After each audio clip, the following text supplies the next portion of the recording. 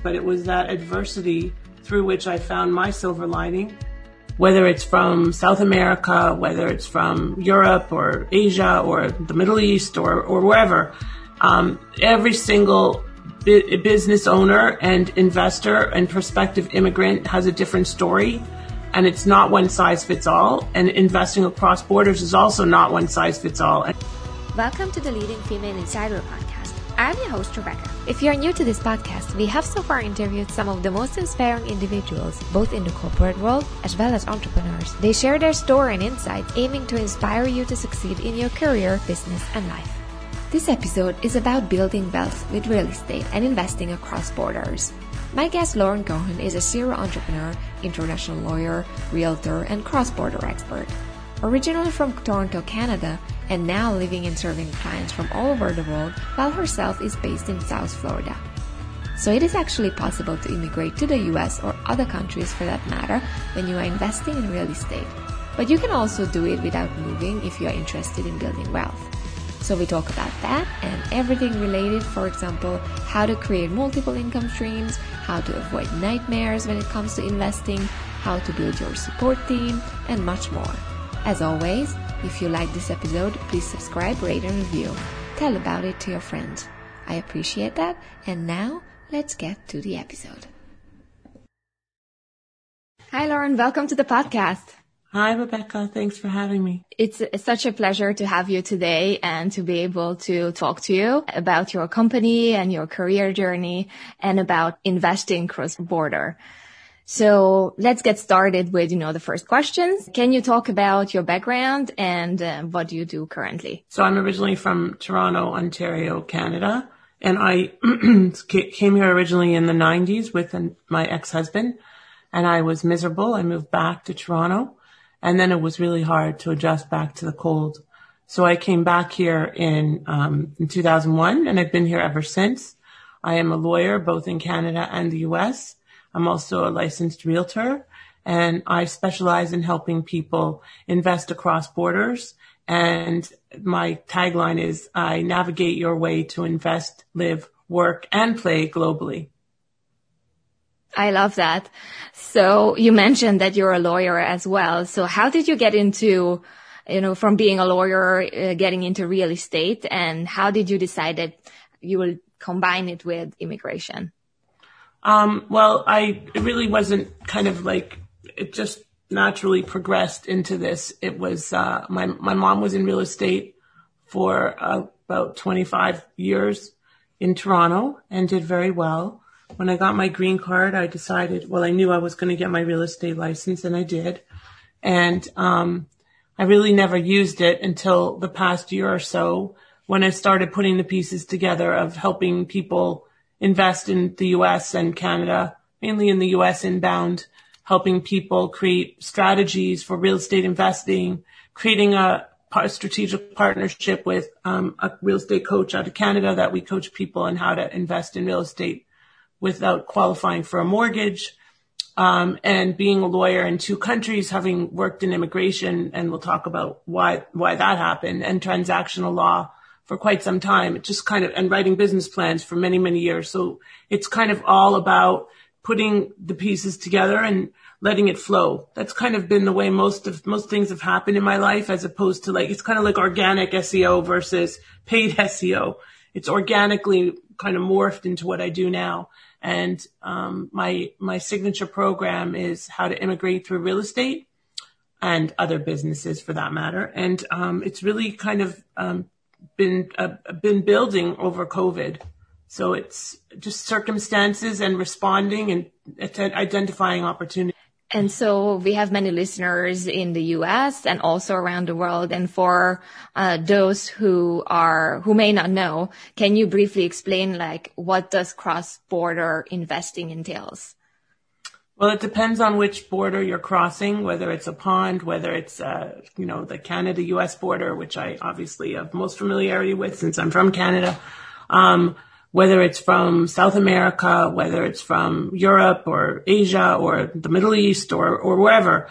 Every single business owner and investor and prospective immigrant has a different story. And it's not one size fits all. And investing across borders is also not one size fits all. And one of the biggest challenges that people investing in the US have, particularly in the real estate world, is that you'll get a large US company that says, oh, this is how you invest. And they're going to just tell you to do X, Y, and Z, or Z, depending on where you are, right? And you'll do those three things, but they don't work in your home country. So when you go to file your tax return in your home country, that deferred capital gain in the US is no longer deferred, and you're paying tax on it in your home country. These are the kind of things that people tend to fail to pay attention to. They don't get the proper cross-border tax advice, no matter which border again. They don't get asset protection advice. They don't get specific advice geared toward their specific situation. And it happens so often, and it's a very big challenge. I'm part of an amazing company called eXp Realty, and we teach people how to attain not only traditional real estate revenues from helping clients buy and sell and invest in properties, but also from residual income and multiple streams of income, stock, and so on. So eXp is a cloud-based brokerage, and it's now in 10 countries. We'll be in probably more than 20 by the end of 2021. And it's really exciting to be a part of that company and watch it grow and grow with it and attract other talent and other people that are looking for something beyond the traditional practice of real estate. And so what's your guide on accessing wealth and avoiding obstacles when it comes to investing? Make sure that you're not putting all your eggs in one basket. If you're going to wholesale, you might want to also consider some other options like the BRRRR method or subject twos. If you're going to invest in business, diversify. I'm very all about diversification. So even if you invest in real estate, you might want to also invest in some type of business, some residual income. You need to have multiple streams of income so that your wealth can continue. Because, for example, who would have thought that the economy would change as drastically as it has during COVID and impact on so many industries that would never, like people in the cruise industry lost their jobs, lost their fortunes, everything. And you can't anticipate stuff like that. So you have to have multiple streams of income so you can continue to grow and thrive. Yes, indeed. That's a recurring theme. And we also comes up with some of my other guests as well, like the importance of having multiple income streams. And especially during COVID, I think having multiple income streams can really save you. And so what are the biggest risks when it comes to cross-border investing, and how can you mitigate those? The biggest risks are doing things the wrong way, not getting the right advice, and having to pay the revenue agency or the revenue regulators in your home country huge amounts of money, or maybe the IRS because you didn't set up your structure properly. Not getting the right guidance before you go in can end up costing you hundreds of thousands of dollars once you're invested, no matter if you're investing into the U.S. or other countries. I have a client now who is doing a development in Honduras, and I helped her get her structure in place. I have another client that's going to invest, is developing in Spain, several clients in Mexico.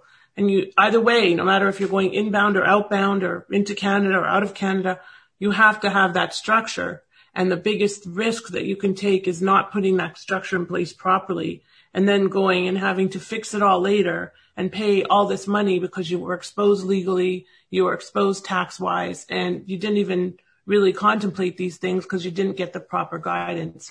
So a lot of people are unwilling to spend the money to get that proper guidance so that they can stay in their lane, focus on what they do, build their business, invest in the real estate, whatever it is, get a coach, and make sure that as you're doing what you're doing, you let the other people that are professionals and experts in their fields do what they do.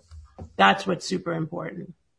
Yeah, indeed. And you especially, meaning when you go out, let's say you live outside of the US and you want to invest in the US, or whenever it comes to investing in some other country where you're currently located, or that's your sort of your base, then you really need to make sure that you have your system in order.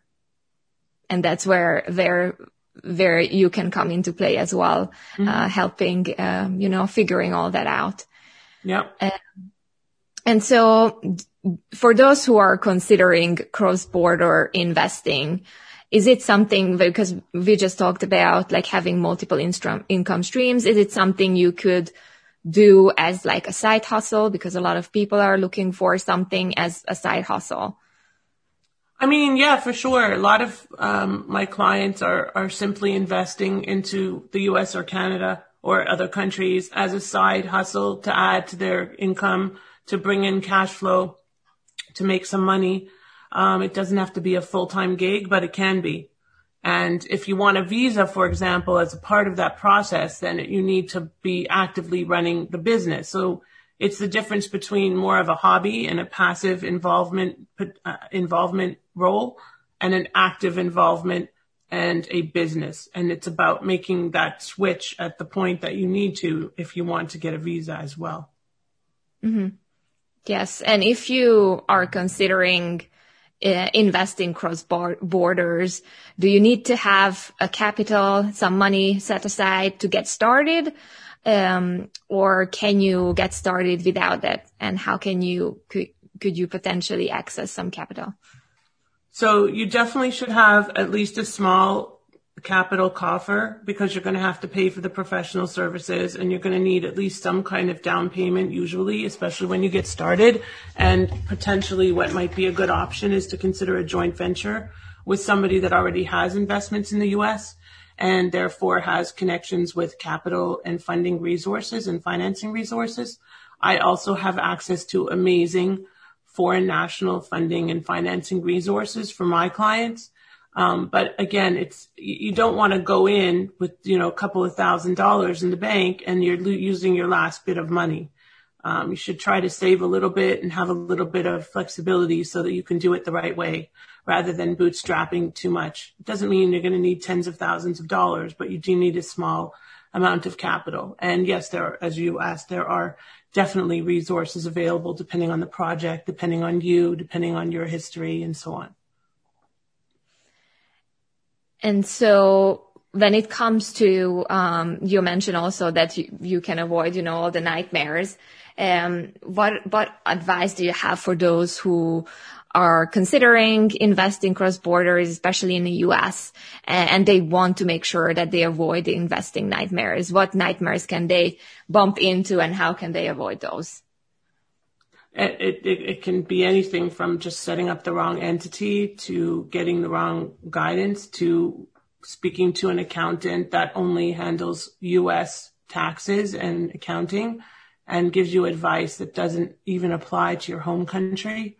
Or vice versa, speaking to somebody in your home country that doesn't understand what it is to set up in the US. And so, or listening. This is a very common thing. People listen to people on social media. They say, this is what you need to do. Oh, okay, I'm going to go do it.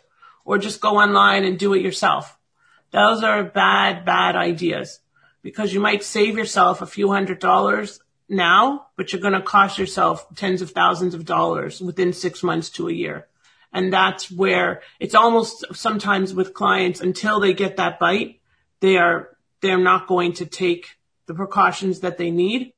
Like I have a referral right now.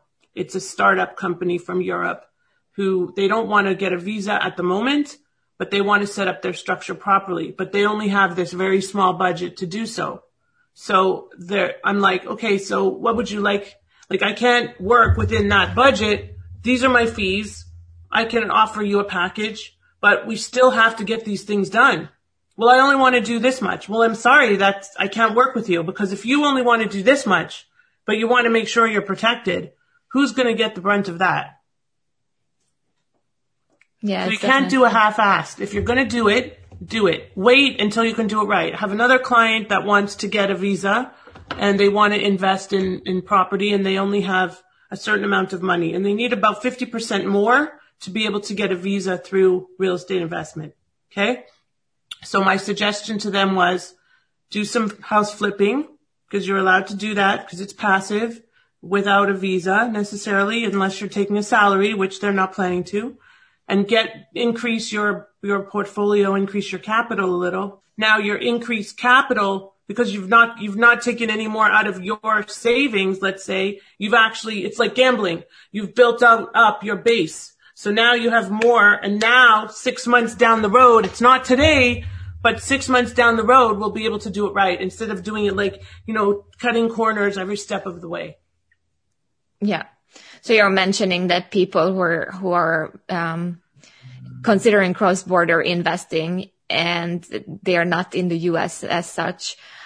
So what types of investments should they consider in 2021? So you mentioned that they could do house flipping without even having a visa. So that's one option. And what other types of investments would you suggest in 2021?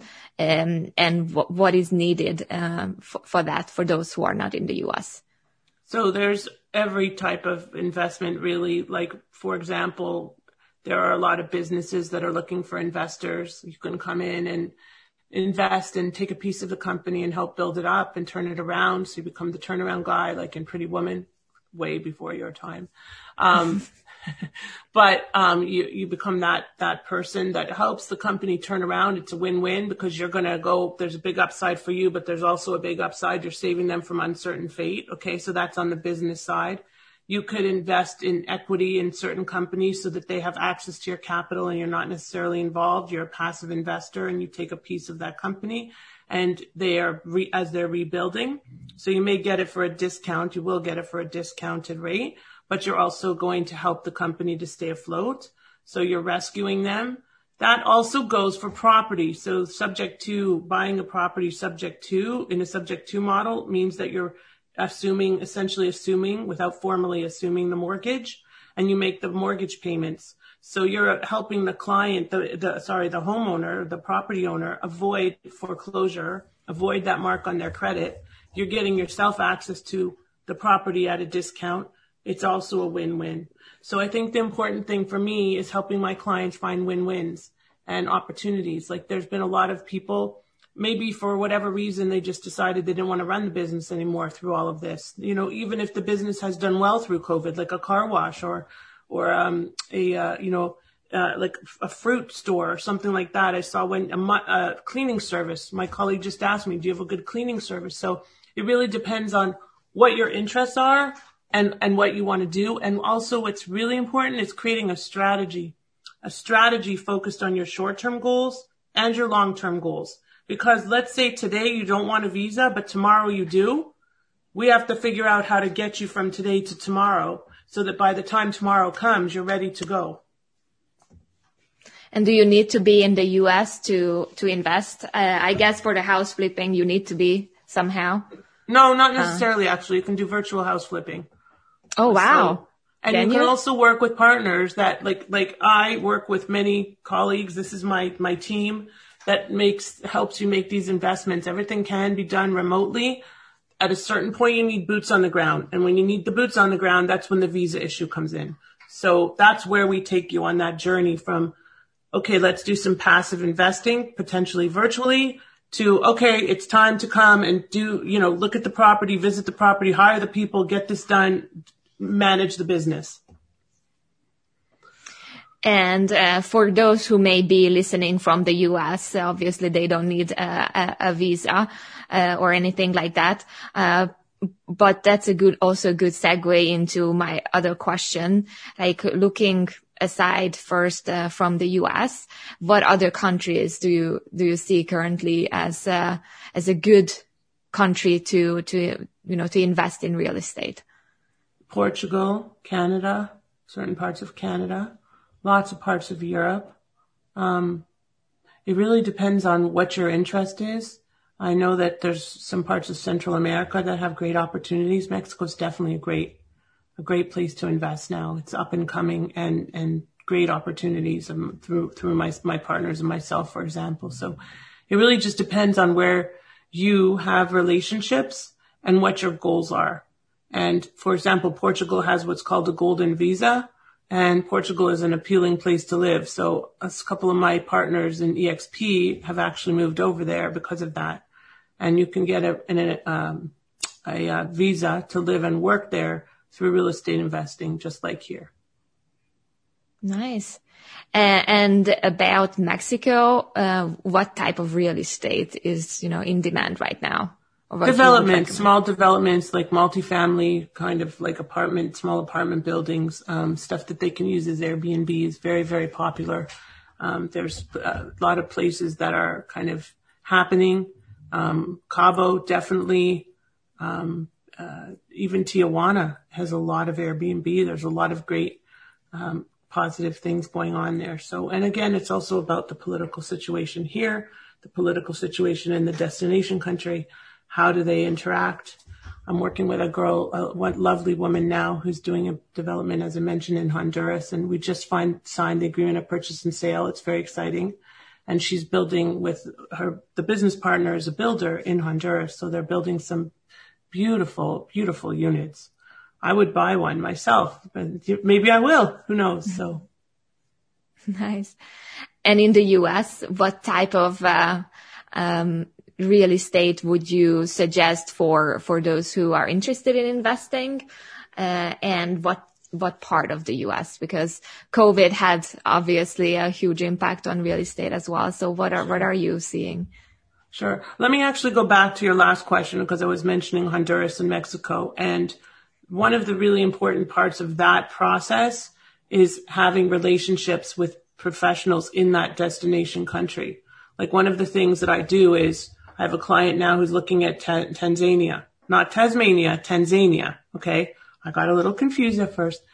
And I don't have relationships there at the moment. I maybe have one or two, but nothing significant. Like Australia would be a slam dunk. New Zealand, easy. Okay. Because I've been doing international investing for so long. And I did EB-5, the program where the foreign investors access green cards through investment and job creation. So anyway, so what I said is that we create a checklist, and this is going to go for anybody that's investing into the US or outside. We create a checklist, and on that checklist are all the professionals that we need in that country.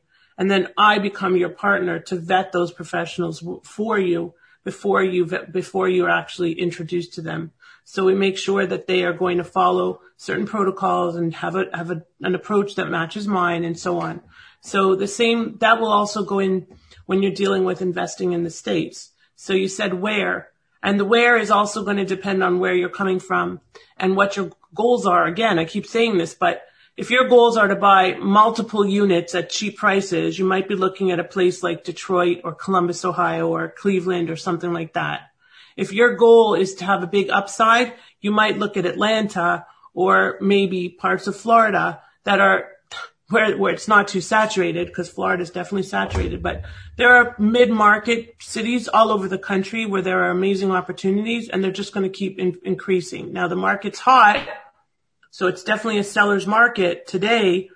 But as the trajectory changes and they stop the forbearance and they start demanding payment of those huge amounts of money, which people don't realize is all at once they're going to have to pay the 10 mortgage payments.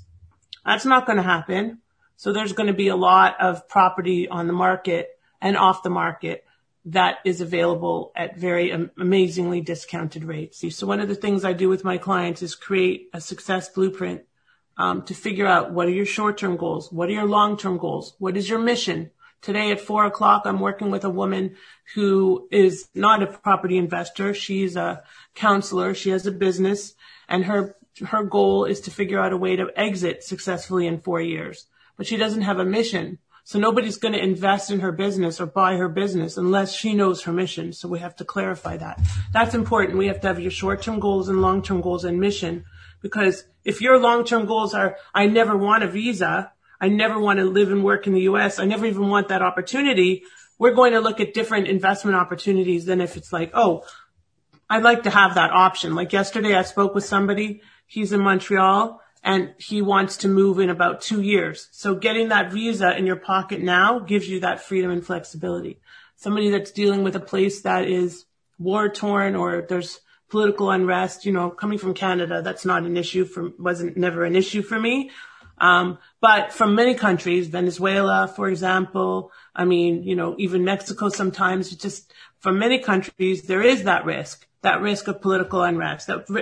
We had some here too, but overall, it's not like that, where we're facing that every day.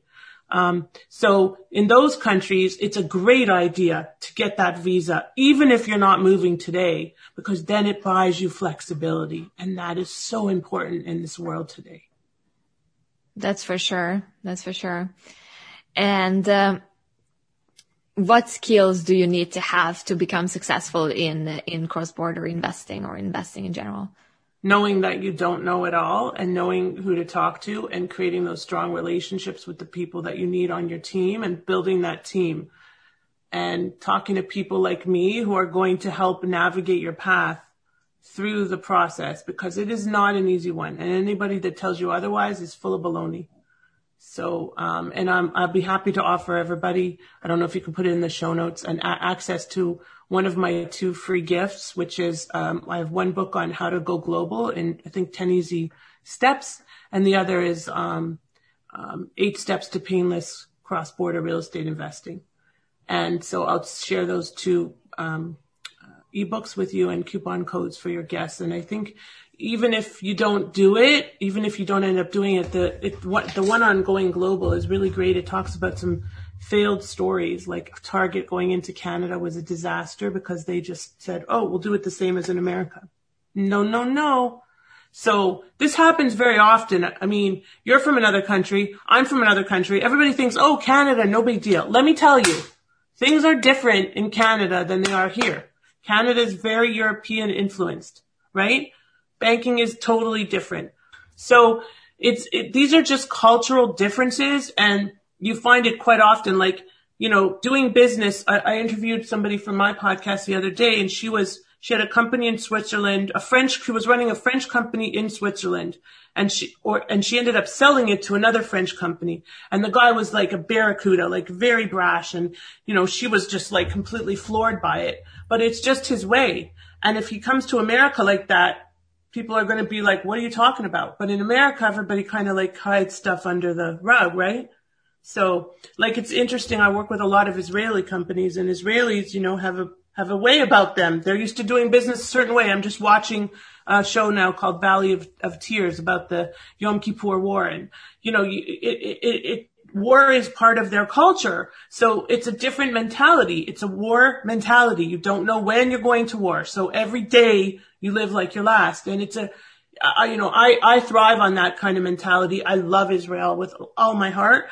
But when Israelis come here, if they don't adjust the way they think and approach business or hire somebody to do it, they're going to hit walls. Yeah, for sure. You need to adjust. I've been, living in 2 different continents as well, in a couple of different countries. And so the differences are quite, enormous in between. But, you definitely have to be very agile and adjust to the country where you are at. And so you mentioned the team. That you need to have your team in order. When it comes to investing cross-border, who are the team members that you should think of? We've got to have lawyers, accountants. If you're buying real estate, realtors. If you're buying a business brokers, business valuators, could be accountants as well. Due diligence analysis, could be accountants to analyze either the business or the real estate investment. Potentially a property management company. An asset protection lawyer, as well as a cross-border lawyer, a transactional lawyer. I mean, you need a lot of lawyers. Now, that doesn't mean you need to hire all these people. And actually, I don't recommend that you do. You can Google them and find the ones that pay the most to get to the top ranking. That doesn't mean they're the best. What you need to do, what the best advice and most sage advice I can give is find one trusted advisor to manage and navigate your way. I don't care if it's me or somebody else, but somebody that actually has been there and done that.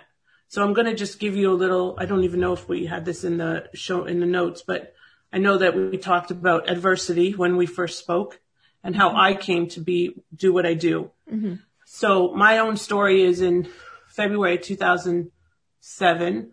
My then husband was expeditiously removed on the way back from our honeymoon in Thailand. And subsequently put into immigration jail and deported. And so I had no idea at the time that any of this was going to happen. I didn't even know that it was a possibility. I don't know that we would have gone to Thailand. Maybe we would have. In retrospect, it was probably all the right thing to do. And we decided, it led to a lot of circumstances, but it was that adversity through which I found my silver lining. And that's why my book is called Finding Your Silver Lining in the Business Immigration Process. And my nonprofit is called Find Your Silver Lining. And it's all about turning adversity into prosperity. And that was a very adverse time in my life, but I managed to turn it around and have an impact on others to help them avoid a similar fate. Yeah, I love that story. And indeed, you can sort of have the impression as well, when you really get to a situation that's very difficult, you can develop as a person from that by a lot, and it would not be possible otherwise. So when you bump into a difficulty, you should try to embrace it. And maybe that difficulty means your silver lining and makes your whole life, and maybe even help you to find your sort of your life meaning and what you should do in life. Yeah. So that's very interesting. But whenever you get into difficult situations, it's try to think about it that way. So I agree with that. And it's very inspiring to hear that you managed to do that as well. And what should those keep in mind who consider cross-border investing? I think it's kind of like I've already been saying, just don't do it alone. Don't do it on the internet. Get the proper legal and professional and accounting advice so that you don't end up banging your head against the wall and hitting brick walls in the process. And, take advantage of the market when you have the opportunity, and work with somebody that really understands how to take advantage of that every step of the way, that has your back. Yeah, indeed. That's very, very important. And shifting gears, what are the biggest difficulties did you face as an entrepreneur, and how did you overcome adversity?